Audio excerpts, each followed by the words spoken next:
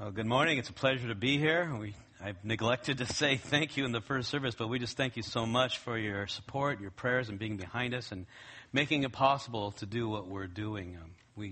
In the body of Christ, there's many parts working together, and we're trying to do ours, and we thank you for doing yours. Now, about a year ago, when Mark asked me about if I had any ideas for a theme for this conference, it just so happened at about the same time I was going to my son's graduation from high school. And I'm happy to say my son is actually visiting here. He's going to the Master's College now.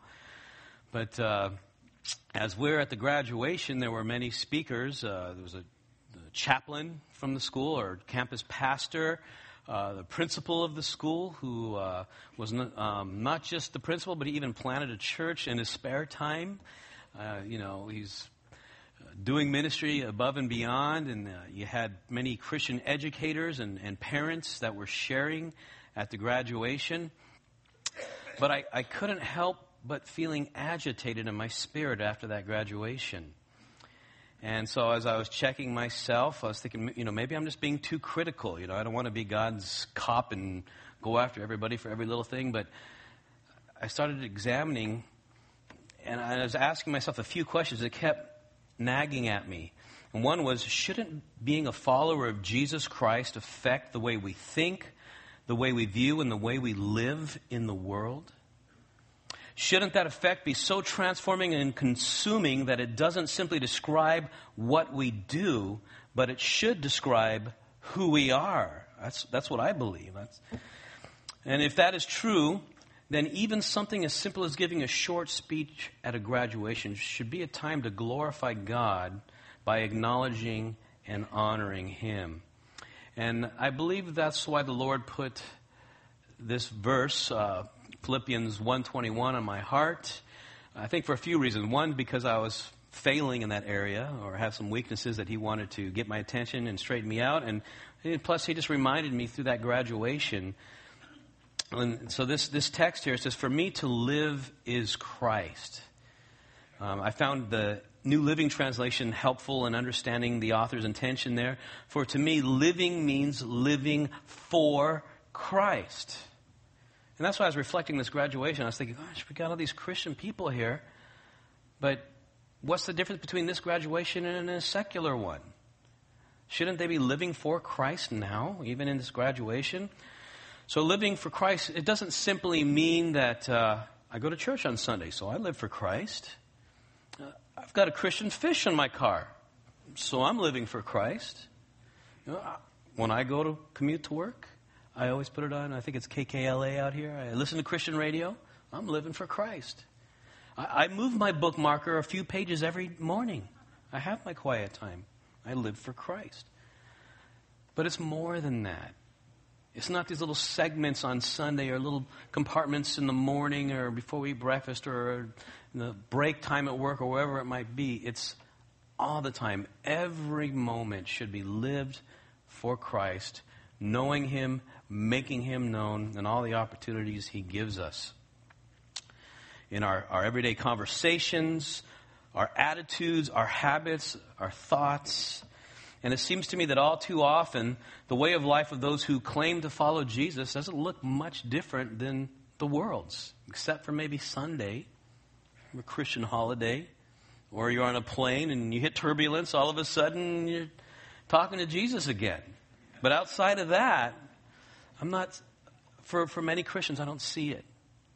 I know I fail in this area. I'm sure this has got to speak to all of our hearts because we're human, and to live for Christ all the time is something we can't do without His enablement. So we have to continue to plead for that and walk in His ways. So to illustrate what I mean a little further, let me share with you a little more about that graduation. That evening, there were several Christian teachers and parents who spoke, followed by the chaplain and finally the principal.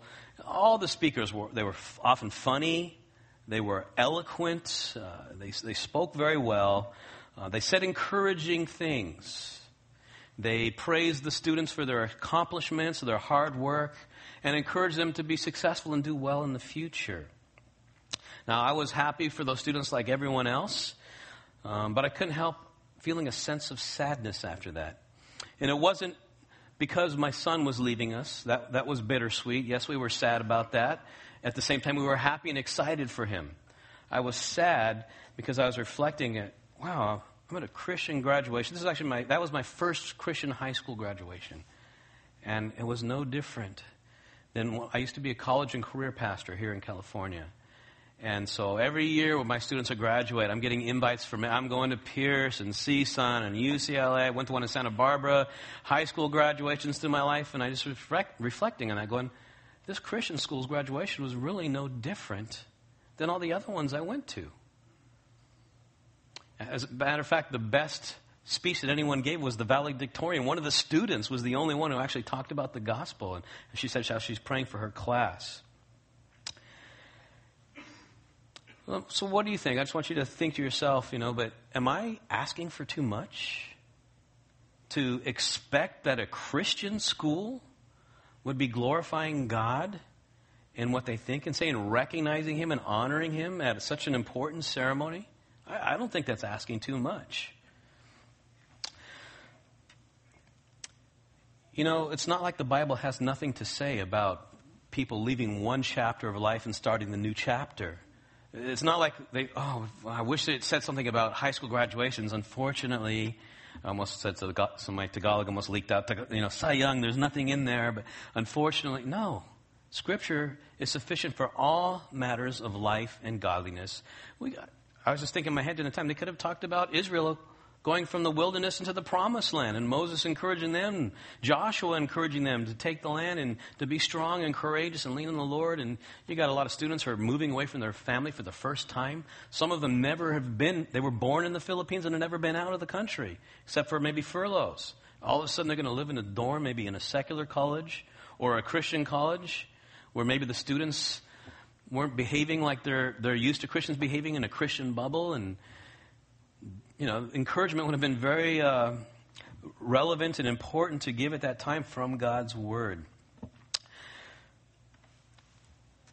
And so I believe that the text that we're going to be looking at this morning, Colossians 3, chapter 3, verses 12 through 17, speak to this issue. It kind of unfolds a little more detail, this theme of our theme verse for the conference, Philippians 1:21.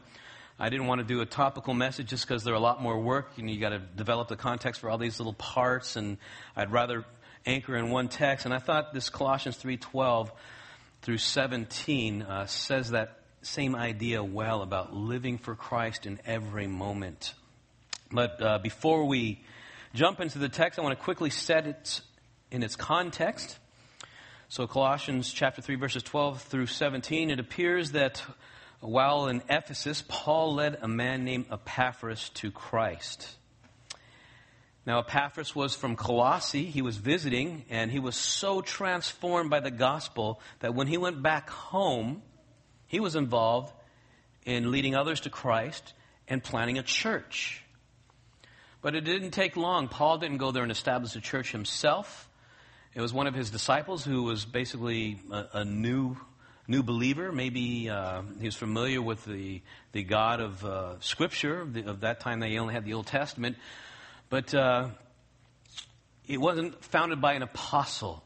And Paul was concerned for them because false teaching was already beginning to raise its ugly head in the church.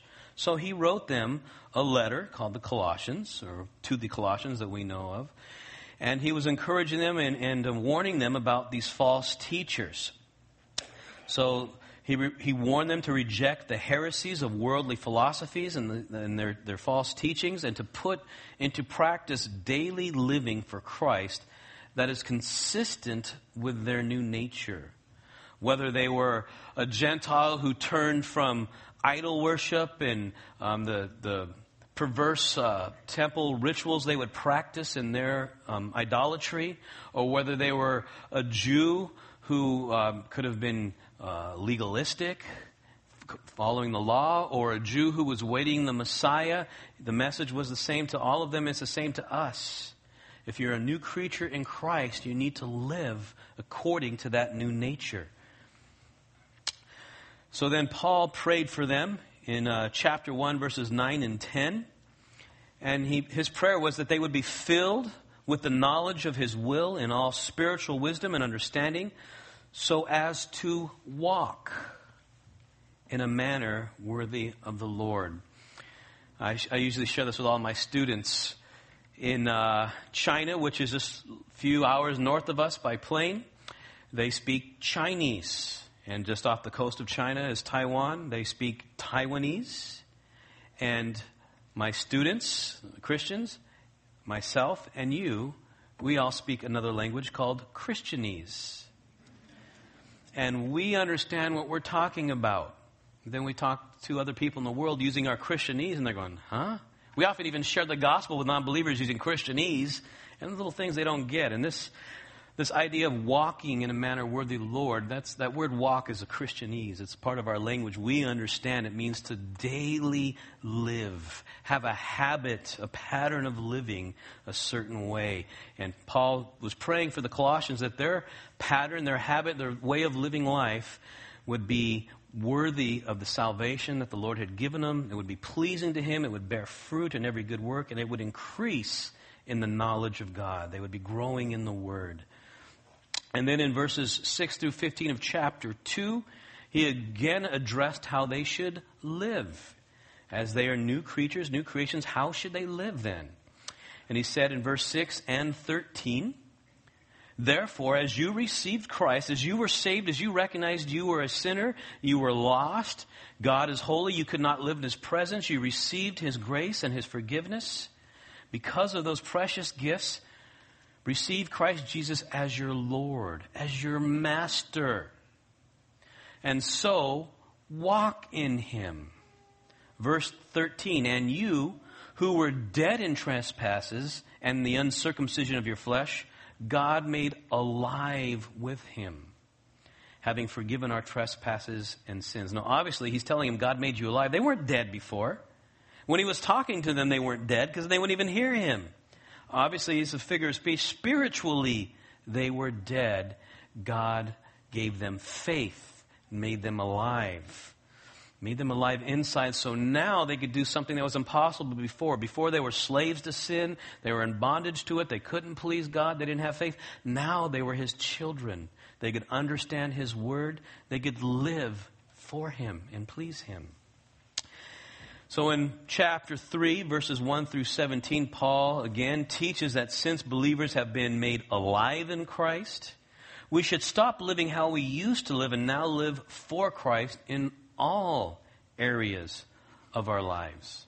So he wrote in the first 5 verses of chapter 3, if then you have been raised with Christ, seek or live for the things that are above, where Christ is seated at the right hand of God. Set your mind on things that are above, not on the things that are on the earth.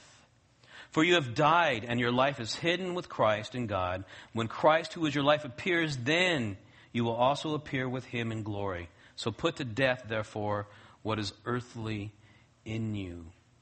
If we're living for the things in this world,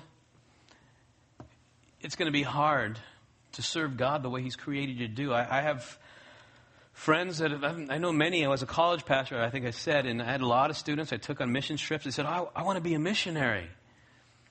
And then they go and borrow $50,000 for college, buy a $30,000 car, run up their credit cards. I'm like, how are you going to be a missionary when you are buying up treasures here in America that will probably take you the next 20 years to pay off?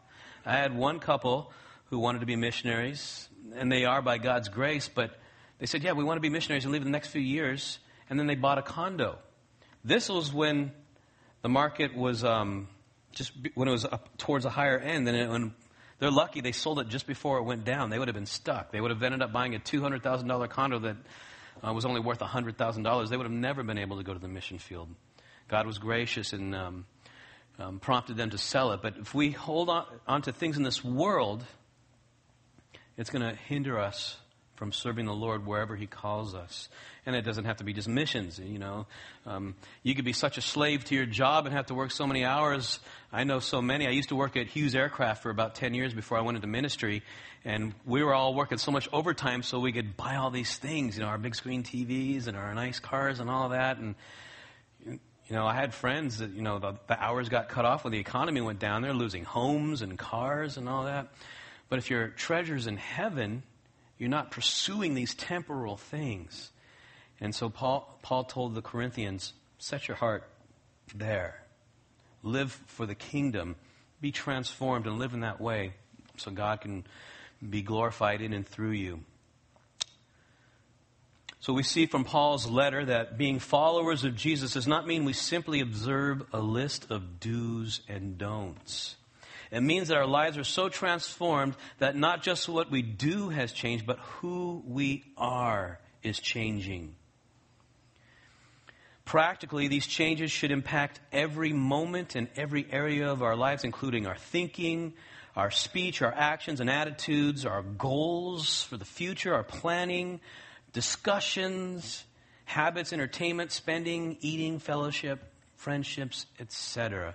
I remember when I would teach my college group every Thursday night, I believe it was. We'd finish at about 9, roll into Denny's about 10, and we'd be there till about 1 in the morning. It takes a special animal, I think, to be a college pastor. You get to keep some strange hours. But I often felt convicted because we would talk about maybe the sermon and what we were studying for a little bit, but then we'd start joking and getting off, and I caught myself, whoa, we're not fellowship anymore. We're almost getting a little worldly. Conversations are getting kind of edgy. We've got to live for Christ in every moment. That doesn't mean we're not real. We don't share our excitement and our hopes and plans and all that, but we should do that through the lens of God's Word and being His children. I believe that Paul teaches this in this text that we're going to look at this morning, Colossians 3:12 through 17. So let me read that text, and you can follow along as I read. Paul wrote, starting in verse 12, "Put on then, as God's chosen ones, holy and beloved, compassionate hearts, kindness, humility, meekness, and patience, bearing with one another, and, if anyone has a complaint against another, forgiving each other. As the Lord has forgiven you, so you must forgive. Above all of these, put on love, which binds everything together in perfect harmony. And let the peace of Christ rule in your hearts, to which indeed you are called in one body, and be thankful. Let the word of Christ dwell in you richly, teaching and admonishing one another in all wisdom, singing psalms and hymns and spiritual songs, with thankfulness in your hearts to God. And whatever you do, in word or deed, do everything in the name of the Lord Jesus, giving thanks to God the Father through Him." And from these verses, Paul teaches that 3 things should change. There should be 3 changes in those who follow Jesus. These are the 3 things I want you to walk away with, to take home. I want you to remember these. You may forget other things I say. These are the 3 things you want to remember. That being a follower of Jesus should change our attitudes. Being a follower of Jesus should change our influences. That is, what we allow to influence us. And being a follower of Jesus should change our actions. Let's look at the first. Looking at verses 12 and 14, being a follower of Jesus should change our attitudes. You see, living for Him should transform the way we view and treat others. Paul commands, just suggestions. Paul commands that since we have been made new people in Christ, we should put on then, as God's chosen ones, holy and beloved, compassionate hearts, kindness, humility, meekness, and patience. And in this section, Paul reminded the Colossians that they're among God's chosen. I could preach a whole message just on that. Well, I'll leave that for someone else here. I'm sure you guys are well taught and are up on God's calling and election. But Paul reminded them that God chose them, that He made them a part of His family, and that He set them apart to be holy, to be apart from sin, and they're beloved. Then he describes how thoroughly their attitudes need to be transformed. In verses 5 through 9, he had taught, here's sins that you need to put off and change. But then in verses 12 and 14 here, he says, now here's some things you need to replace them with. before we become believers, we have patterns of living and thinking. So just for example, let's say you became a believer at 20 years old. You've got 20 years of habits. You've got 20 years of language and words you use. 20 years of expressing emotions. 20 years of exercising or not exercising patient a certain way, or dealing with conflict, or talking to friends, family, parents, and so on. And a lot of it was ungodly or displeasing to the Lord. So Scripture doesn't simply say, don't do this, don't do that. It also says, here's how God wants you to live and to please Him. Here's what will help you and make you more like Christ, will make your life better. Put these on. And that's what He does in verses 12 through 14. Actually, and even more following. But He tells them here, if you are a new creature, you've been changed, here's what you need to put on. Here's how you need to change. And Paul uses a familiar action, the familiar action of getting dressed, as a metaphor to express and give us this word picture of how we need to daily clothe ourselves and put on these attitudes. This, getting dressed. In America, we all do that every day.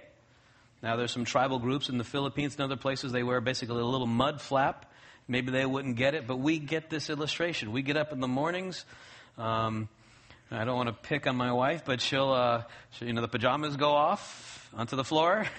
the work clothes go on for the day, and she goes about her business, comes home. Those are off, and then somewhere else on the floor, and then some more comfortable clothes. But we get dressed all the time. And so he uses this familiar picture to say that's how we need to be with these attitudes. How God wants us to be transformed. It's like we're wearing them and we're putting them on every day. And so I want to quickly move through these attitudes, because I want to focus more towards the end of the text, but and I don't want to explain the obvious. Some of these attitudes are kind of obvious, but I'm going to highlight a few. I'll work through them all and highlight a few. But Paul first said the first attitude that needs to change with our new nature is that we need to have compassionate hearts, which means we need to hurt when others are suffering. And it describes an aching of concern for those who are in need or who are hurting. And it's pretty hard to have an evangelistic heart if you don't have a heart of compassion.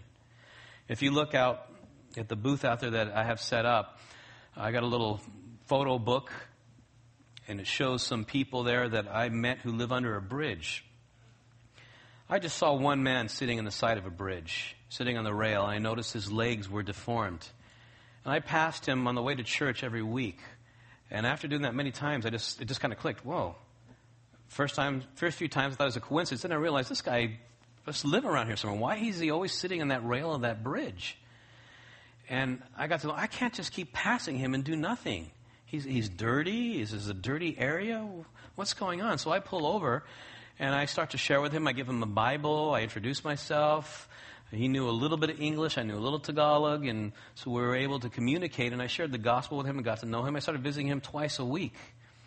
And then one day I'm playing chess. I found out he plays chess. So I bought a little chess set. And I set it up on the bridge. And I brought some plastic stools.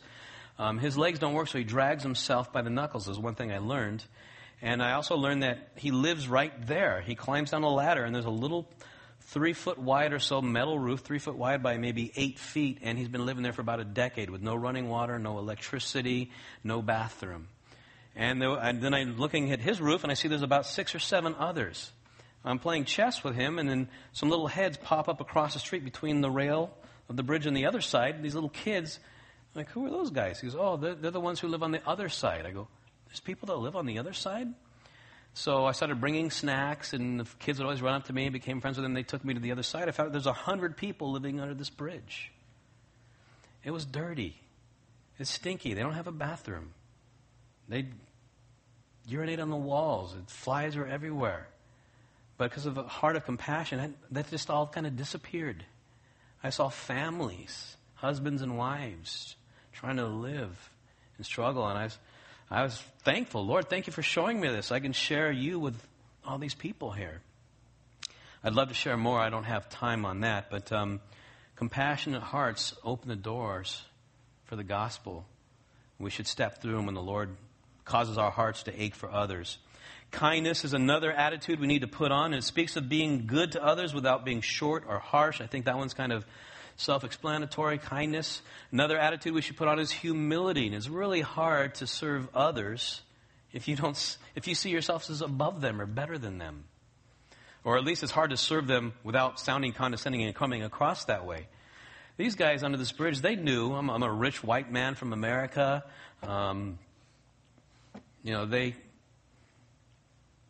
They thought I was there like so many others, just coming to get my photo op. But they saw after I just kept coming back and loving on them that, hey, this guy doesn't see himself any better than us. He's like, and I felt that many times. I've seen them sitting them play with their kids like I play with mine. Husbands and wife give each other a kiss before they go off and try to earn some money. Families are sick and they're worried about each other, caring for each other. In a community like that, if someone fights, everyone knows about it. And you need kindness, compassion, and humility to be used by the Lord to reach to people that need Him. You need to be meek. You need to put on this attitude of meekness. You need to wear it like a garment, which means, or it can also be translated gentleness. It's an inward attitude or a willingness to suffer injury or insult rather than hurt others. And patience. I mean, it's interesting. These people sometimes would fight. I remember in the Philippines, they don't have divorce. It's illegal. But what they do is they second families. You'll have people that'll just abandon one family and go marry another one and have more kids. And this one man living under the bridge, him and his wife with several kids, found another woman, brings her in under the bridge. I'm just thinking of my daughter. Honey, don't aspire for a man living under a bridge who has a wife and kids. That's not the kind of guy you should look at. But for some reason, this girl had no problem with it, was attracted and moved in, fighting with the wife. I was out there one day sharing with the man Obed on the rail, and we're talking, and the second wife, they call him, she's chasing the other wife, throwing a big chunk of cement at her. I have to have patience with people like that. As I'm sharing the gospel with them, I got friends in the police and all that. I could come down hard on them and threaten, but I want to see these people know Jesus Christ. I need to be compassionate and kind and humble and deal with them that way and realize God was patient with me. I got to just stick with it, keep sharing the gospel, keep praying for them, and pray that it'll transform their lives. But by the grace of God, I would be just like them. And Paul continues to add to these attitudes in verses 13 and 14. He says, we also need to have forbearance, forgiveness, and love. So he wrote in verse 13, we need to put this on also, this attitude of bearing with one another, which means to patiently put up with the errors and the weaknesses of others. We'll see this happen in churches all the time. Someone won't lead what we think is the best way or the right way, or make some mistake, or with their children, and or maybe you're mentoring and discipling someone, and how come they didn't follow my advice? I'm done with them. And now my heart is actually being convicted because someone just popped in my mind who I'm disappointed in and used to disciple, and I've been kind of avoiding. Maybe I need to reach out to her. But we need to bear patiently with the errors and weaknesses of others. And he goes on to say, if you have a complaint against someone else, then we must forgive each other. If someone comes to you and they are sorrowful, they are repentant, they recognize they're wrong, and they ask for forgiveness, you must forgive them as the Lord has forgiven us. The Lord has forgiven us so much more than we could ever forgive anyone else. And our sins against Him are so much greater than anyone's sins against us. And yet He forgave us. And we need to follow His example. We need to graciously grant someone pardon for their wrongs against us. And at this point, Paul tells us the attitude we must have that ties all these together. He said in verse 14, above all of these, we must put on love.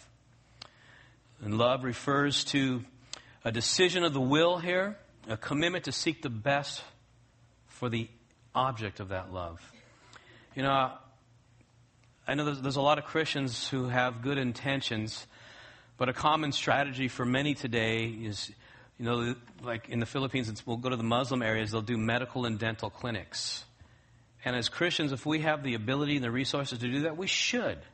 We should help people who don't have clothing, who need medicine, whose children are sick, or who are suffering, whose faces are swollen because they've got dental problems, whatever it might be. We should do that. But not as a gimmick, not as a strategy. It bugs me so much.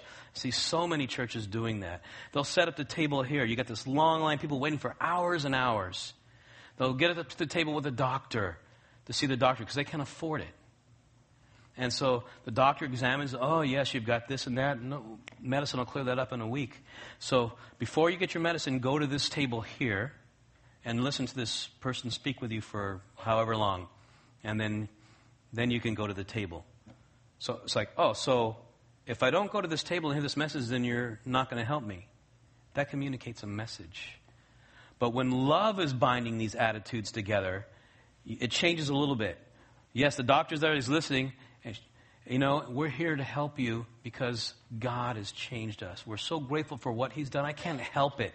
God has blessed me with resources, and I want to share them with you. I want to tell you about that. I'll share Him, and here's some medicine. We want to make sure you get better. So rather than a strategy, it's an overflow of the gospel impacting our own lives. As transformed people, we do things. We share the gospel. We have these attitudes, not because it's a duty, not because it's a strategy. It's because it's who we are, who we should be. So if we don't have love binding these together, the people see. They see that we're plastic Christians. It's not genuine. I got that term from a friend of mine in the Philippines who's had many people come by and help and donate. And he says, I see so many people that are plastic. They don't want to touch us. They don't want to get near. I was sitting there doing a Bible study at the bottom of the bridge. The bridge goes over the river, so we're down below. And all of a sudden, a giant hefty bag, someone throws it over the side of the bridge, I think while their car was moving because they came by fast. Boom! Hits the ground. Well, the kids are playing. Everyone's shocked. Their clothes is hanging from lines there as they're drying. That could have hit one of their kids. Because they didn't have enough respect for these people to walk it down there and say, hey, I just wanted to share, or just set it down. They throw it over the side. It's dirty down there. It smells like urine down there. There's flies and it's filthy. That bugs me. That's not love. And maybe it made someone feel better, but it wasn't love, and they sure didn't feel the love. Well, this transformation will not only change our attitudes, but it will also affect what we allow to shape our thinking.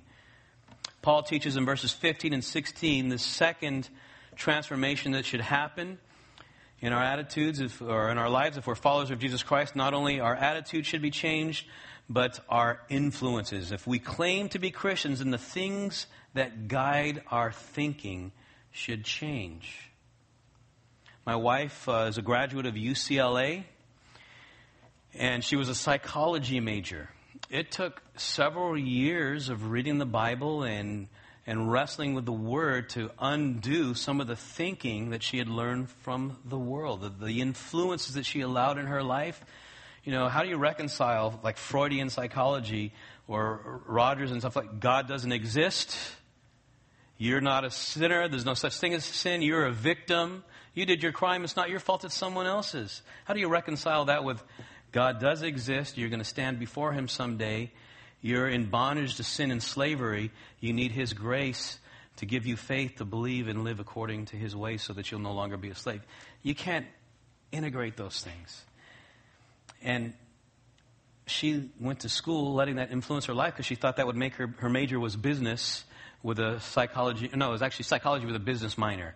She thought that would make her better in the business field, having that background. Well, she let those influences in her mind. And even today, sometimes there's certain thinking, even in our child raising, I have to challenge her. Is that biblical, that thinking, or is that just practical? Is that something you learn in school? Think about that. So as followers of Christ, when we start looking at those things in our lives, what do we allow to enter our eyes and our hearts? We're going to change those things. So Paul said in verse 15, let the peace of Christ rule in your hearts, to which indeed you were called in one body, and be thankful. Our new nature and new attitudes need to be guided by the peace of Christ, and there's a few nuances to peace. One is it's a feeling of safety and security, knowing that you're in a right relationship with God. In John 14:27, Jesus told his disciples that, "Peace I leave with you, my peace I give to you. Not as the world gives, do I give you. Let not your hearts be troubled, neither let them be afraid." God gives a peace that's not like the world, a peace that will prevent us from being troubled by our circumstances and the things in the world. This peace is also described in people who are being reunited or have been reunited with someone that they were once separated from, like us being reunited with God or reconciled to God, or Jews and Gentiles being reconciled together, like in Ephesians 2:13 and 14. It says in Ephesians 2:13 and 14, "Now in Christ Jesus, you who were once far off have been brought near by the blood of Christ. For he himself is our peace, who has made Jew and Gentile both one, and has broken down in his flesh the dividing wall of hostility." And one other aspect of the peace of Christ is that it comforts our hearts, not only comforts our hearts, makes us feel secure and reconciles relationships, but it also keeps us trusting God when things don't seem to make sense or things seem hopeless. And in Philippians 4:7 it says, Paul said that the peace of God, which surpasses all understanding, will guard your hearts and your minds in Christ Jesus. You don't understand what's going on. You might be in a situation. How can this happen? I don't see any way out. God can give you peace in that. That could be suffering. That could be something in a mission field. That can be cheated. Maybe someone's cheating you out of, say, a promotion or out of money, a bad business deal. God can give you peace in situations like that, even when you don't understand. Well, Paul commands us to let the peace of Christ, peace like those nuances I shared, let that rule in your hearts. And that word rule comes from a Greek verb that refers to the activity of an umpire or a referee, like in a sporting game, like a basketball game or something. The ref is the one who would make the call. Did he get the shot off in time? Was he in bounds? So you're letting the peace of Christ rule in your heart. It's guiding your thinking. Your heart is often referred to as the seat of emotions and the way you form your thoughts and where your desires come from. So as you're thinking and analyzing things in life, let the peace of Christ guide you in those decisions. You see, when a transformed person deals with those who are hard to bear with, like we saw earlier in our text, those who we might have a complaint against, or those that we might need to forgive and love, we need the peace of Christ to rule in our hearts to help us in responding and dealing with them in a godly way. And since this peace must be built upon truth, Paul commands us to allow the Word of God to permeate our lives. So he says in verse 16, "Let the Word of God, or the Word of Christ, dwell in you richly." The more the Word of God is dwelling in you, the more the Word of Christ will rule in your heart, or the peace of Christ will rule in your heart, the more you'll be able to discern what to do in a difficult situation or with a difficult person. When you put on those kinds of attitudes, that kind of thinking, that kind of lifestyle, then you can honor and glorify God in your life. But that starts with the Word of God dwelling in you richly. It means to let the Word of God be deep and abundant in your hearts. Let it inhabit or live in you. And when we allow the Word to influence our lives to that level, we become more godly in our attitudes. We see the world more clearly and we live more peacefully. One of the pastors that I've been teaching in the Philippines, he's a part of a very large church, which has about 16 church plants. And he's over one of the new church plants. The mother church said that we've made a decision. We want all of our churches, we're going to allow non-believers to serve in the churches, including the worship team. They can serve in any ministry in the church except for a teaching ministry. And the flags went off inside him. He calls me up and he goes, is this a hill I should die on? Should I draw a line in the sand here? That just doesn't seem right. The church is the believers coming together to worship God. The unbelievers observe and they hear the gospel. And our prayer is that when they hear that and they see the worship, they want to worship God too. But they can't help us in worship. You can't worship what you don't even believe in. And so as we were discussing that, the Lord put on his heart 2 Corinthians 6:14 through 15. It's because he was a student of the Word, because the Word of God was dwelling richly in him. He poured that Word in there. He treasured it in his heart that the Holy Spirit was able to remind him of God's will on that. If he wasn't a student of the Word, he'd still be walking around clueless, reading the latest book or fad, or listening to the pastor going, oh, I guess it makes sense. Pastor says if we let them serve, maybe they'll become Christians someday. So 2 Corinthians 6:14 and 15 says, do not be unequally yoked with unbelievers. For what partnership has righteousness with lawlessness? Or what fellowship has light with darkness? What accord has Christ with Belial? Or what portion does a believer share with an unbeliever? The Philippines is a large, it's over 100 million people. No, just past 90 million people, and it's about 80% Catholic. And I understand, I've got a lot of Catholic friends, and I understand the desire to share the gospel with them. But they had some Catholics going to the Protestant churches because they kind of got bored with the Mass. It was the same thing over and over. Someone reads the prayer, you repeat after me. And they liked that someone was teaching the Bible. Wow, it just seems more alive. But they would say, I'm a Catholic, I was born a Catholic, I'm going to die a Catholic. They would come to the Christian churches, and they're doing their rosaries in the aisles. And so my friend is saying, we need to talk to them. If they've been coming here for some time and getting the Word of God, we need to make sure that they understand the gospel and understand the difference. This is the same pastor I'm telling you about. This is the same church that says, no, we need to let them serve in the church. They have a huge problem of homosexuality in the Philippines. There's so many, 10% of them are working abroad. That's their number one export. They go abroad to work and they send money back to take care of their families. And so you've got a lot of boys growing up without fathers, and there's a lot of effeminates. And so the same church had men who were wearing women's clothing. My friend says, we need to rebuke them. If they're claiming to be followers of Christ and they're enjoying the Word, we need to tell them that they're dishonoring God. And this church is saying, no, we've got to let them minister. And so this passage came to his heart, and he stood up with his elders and says, you know what, we're not doing that. They stood up to the mother church, and the mother church said, all right, well, you've got your own elders. You're autonomous. We'll just do that here. You have the freedom to do what you want in yours. And because they stood up, because they knew the Word, they put on these attitudes and they changed their influences. They were influencing themselves and changing by the Word of God, so they're able to think biblically and rightly and minister and live in a way that pleases the Lord. And Paul went on to tell us in verse 16, what happens to people who are richly indwelt with the Word? What would it characterize? What would they look like? Well, I believe 16 tells us these kind of people are people who are teaching and admonishing one another in all wisdom. They can't help but do that. When you're pouring the Word of God in you, it's almost like a volcano. You just can't contain it. It's going to erupt at some point. You're going to tell somebody. If that faith is genuine, you're excited what God's done in your life and saved you, you have to tell someone. And so you're going to admonish and teach. Doesn't mean you're going to stand up behind a pulpit or teach Sunday school, but it might be your kids, it might be your neighbor, your coworker. You're going to share Jesus.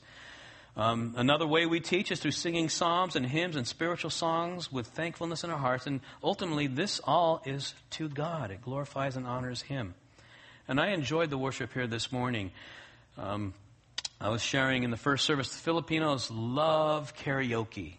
That's like, they're the number one karaoke nation in the world, I believe, or they're definitely up there.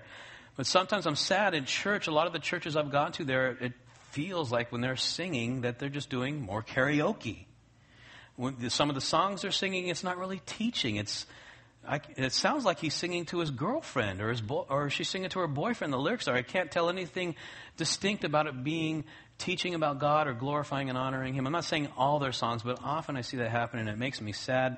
I tell people, it's kind of a rule of thumb, if the Mormons and Jehovah's Witnesses can sing this same song, it's not distinctive enough to teach about Christ and who He is, let's not sing those ones. Let's choose other ones that are clearly teaching and admonishing and encouraging.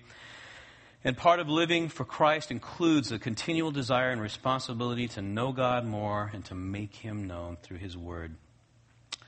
Well, Paul had made it clear that being a follower of Jesus should affect our attitudes. It should affect our influences.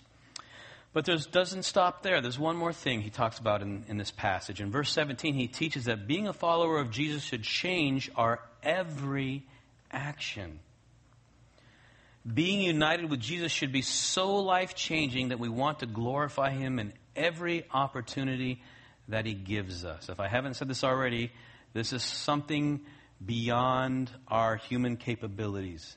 He's calling us to do something supernatural. Obviously, we can't do it on our own, in our flesh. We need the Holy Spirit to empower us and help us live this way. We need to be constantly clinging to him in prayer and fellowship in the Word so that we can do this. In verse 17, Paul ends this section with a challenging statement. He said, and this is going to cover those, our attorneys, our people who are always seeking the loopholes and the things that weren't included. So he said, just in case, I didn't talk about mother-in-laws here or a few other things. Well, okay, do I have to be this? You said to be this way in my, gentleness and humility. But what about with my mother? Well, so I'm going to cover all the bases here. Whatever you do in word or deed, do everything in the name of the Lord Jesus, giving thanks through him to God the Father. There's nothing that is left out. God's word is sufficient for all matters of life and godliness. And this means that we need to act in concert with the nature and character of the Lord, whether we speak or act, and no matter our situation that we find ourselves in, we're always his children, we're always his reps. We need to act consistently with who God is and what he wants us to do and how he wants us to live, no matter whether it's a graduation that we're speaking at, whether we're getting our hair cut, we're shopping in the malls, trying on shoes, talking about politics, whatever it might be. We're ambassadors of Christ, and we need to, word or deed, do it in the name of the Lord. It's difficult for Filipino pastors, Filipinos in general, to come to the U.S. So many, they watch TV and they see all the things and the blessings we enjoy here, and they'd like to have that too. So many apply, few are able to come. Last year, a pastor I invited to come for the Shepherds Conference. We had letters of invitation and all that. He went to the U.S. Embassy, and during his interview, first question, they got his application, they got his name. So tell me, Ray, what do you do for a living? He goes, I'm a pastor. Guy just starts shaking his head. He starts writing on a yellow piece of paper. As he's writing, where do you live? You got a kid? Okay. Well, thank you very much. No. Visa denied. He was just crushed. He's like, he owns a home there. He owns some other property. Him and his wife were both CPAs. He left that to go into full-time ministry, and because he makes so little now, they figure, you're going to go to America and not come back. You're going to just try to live there and stay illegally. I had another pastor this year who I tried to bring. The same thing. He applied. They said no, but thank you for your $150 and all morning you spent here. And so we're going to try again next year. I'm praying that the Lord will allow him to come at some point. But I had one other pastor, probably about 4 years ago, and he was at the embassy applying for his visa. And he called me in a panic. He goes, Pastor Sean, I don't know what to do. I'm here. I filled out my application, and I came across one question. It's, he's expecting, your name, where you live, maybe what you do. He says, a question here, it says, have you ever been convicted of a crime or committed a felony? Problem was, he spent 10 years in prison for murder. When he was a teenager, he murdered someone, and they called him the little warden while he was in prison. He led one of the gangs there and worked with the prison guards. He was able to smuggle in drugs and women. He even got day passes to go to the movies. And he worked, he'd pay them their cut. And then one day, the Lord made him sick. He had a pulmonary issue, and they put him in the hospital, prison hospital, and a missions team was visiting and sharing the gospel, and the word just grabbed his heart, radically transformed him. I call him the John the Baptist of the Philippines. I remember the first time I ever rode with him on the train, we're just sitting there peacefully going somewhere, and all of a sudden he starts yelling, preaching, open air prayer. Who's this guy? This very mild, meek Filipino. His face is kind of damaged. I never asked him why, but I suspect from prison fights. They could see the scars and stuff. And So he just starts preaching and sharing the gospel. You need to repent. And then all of a sudden he goes, Brother Sean, tell these people about Jesus. I'm like, what? And he did that to me in prison as well. And the Lord radically changed his life. And because he murdered when he was a teenager, he got out after 10 years. And so he goes back. When I was working with him twice a week to the prison, now he's ministering to the two largest gangs in the Philippine prison population, Bahalanan Gang and the Sputnik Gang. He's planted several churches. He's got a Christian school up to high school. He's got another school just for the children of prisoners. He's an evangelist. His goal, he tries to share the gospel with 50,000 people a year. And he asked, what should I do with this question? And I said, Pastor, you know what you've got to do. And he goes, yeah. You're right, I know.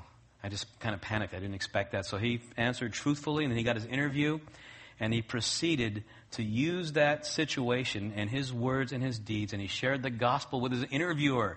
He shared how I was in prison, I was a murderer, God changed my life radically, He made me a new man, He did this to me, and I want to go to America to get some training at this conference and share what God has done to me here and thank Americans for their help in sending missionaries, and visa approved. He's coming out again in a few months. He's a neat brother. Never stepped foot out of this little rough neighborhood he lived in. Now he's been in Africa. He's been in America, some other places in Asia speaking, and he's going to come here again. Maybe I can ask him if you guys are willing. I could have him come and share with your youth or whatever. He does magic tricks and stuff. I remember we were in a youth prison one time. I'm try not to go over, but we're in a youth prison, and he's sharing with these kids that are locked up. The story of the rich man and Lazarus. And so as he's sharing about Lazarus and the rich man in hell, and he's saying, just send Lazarus to tell my parents, my family, that I'm in hell, I'm in agony. He's holding this Bible, but it's hollowed out, and he's got this sponge soaking with like lighter fluid or something. And so he throws a spark, and all of a sudden this Bible is flaming, and he gets on his knees, and he's yelling, it's agony in here, send Lazarus to warn my family. These kids are just like, He's a powerful evangelist, humble, neat man, but he was glorifying God in every opportunity that the Lord had given him.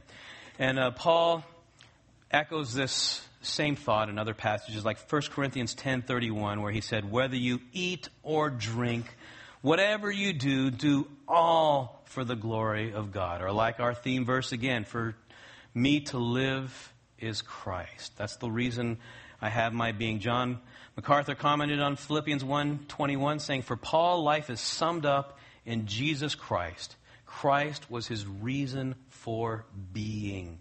If we claim to be followers of him, that should be our reason for being as well. Not just Sunday, not midweek Bible study, not when, there's another Christian, also I'm going to watch my language now. Always, it should be who we are. So being a follower of Jesus and living for him as a new creation in union with God and having a new nature should continually change and grow our attitudes, our influences, what we allow into our hearts and our minds, and everything that we think, do, and say. In addition to Christian circles, this should impact how we act at special occasions like graduations. I don't think I'm asking too much to expect that of Christians. It should impact how we act in sporting events. When we get a flat tire on the road and we're late for work or whatever we're going to. When we're spending time with our non-believing friends and family, it should impact the way we drive in heavy traffic, our dealing with rude people, our conversations, including those with our spouses and children. It should impact how we handle conflicts, etc., etc., etc. Let our new nature not only affect what we do, but who we are every day, every minute, in every situation. And Lord, I ask for your Spirit to help us do that. Give us the strength to do it. Give us the desire to do it. Feed us and fill us with your Spirit and your word so that we know your expectations, we know what pleases you, we know your will, and then let it be our greatest joy to know you and to serve you with your word and in your ways. In Jesus' name, amen.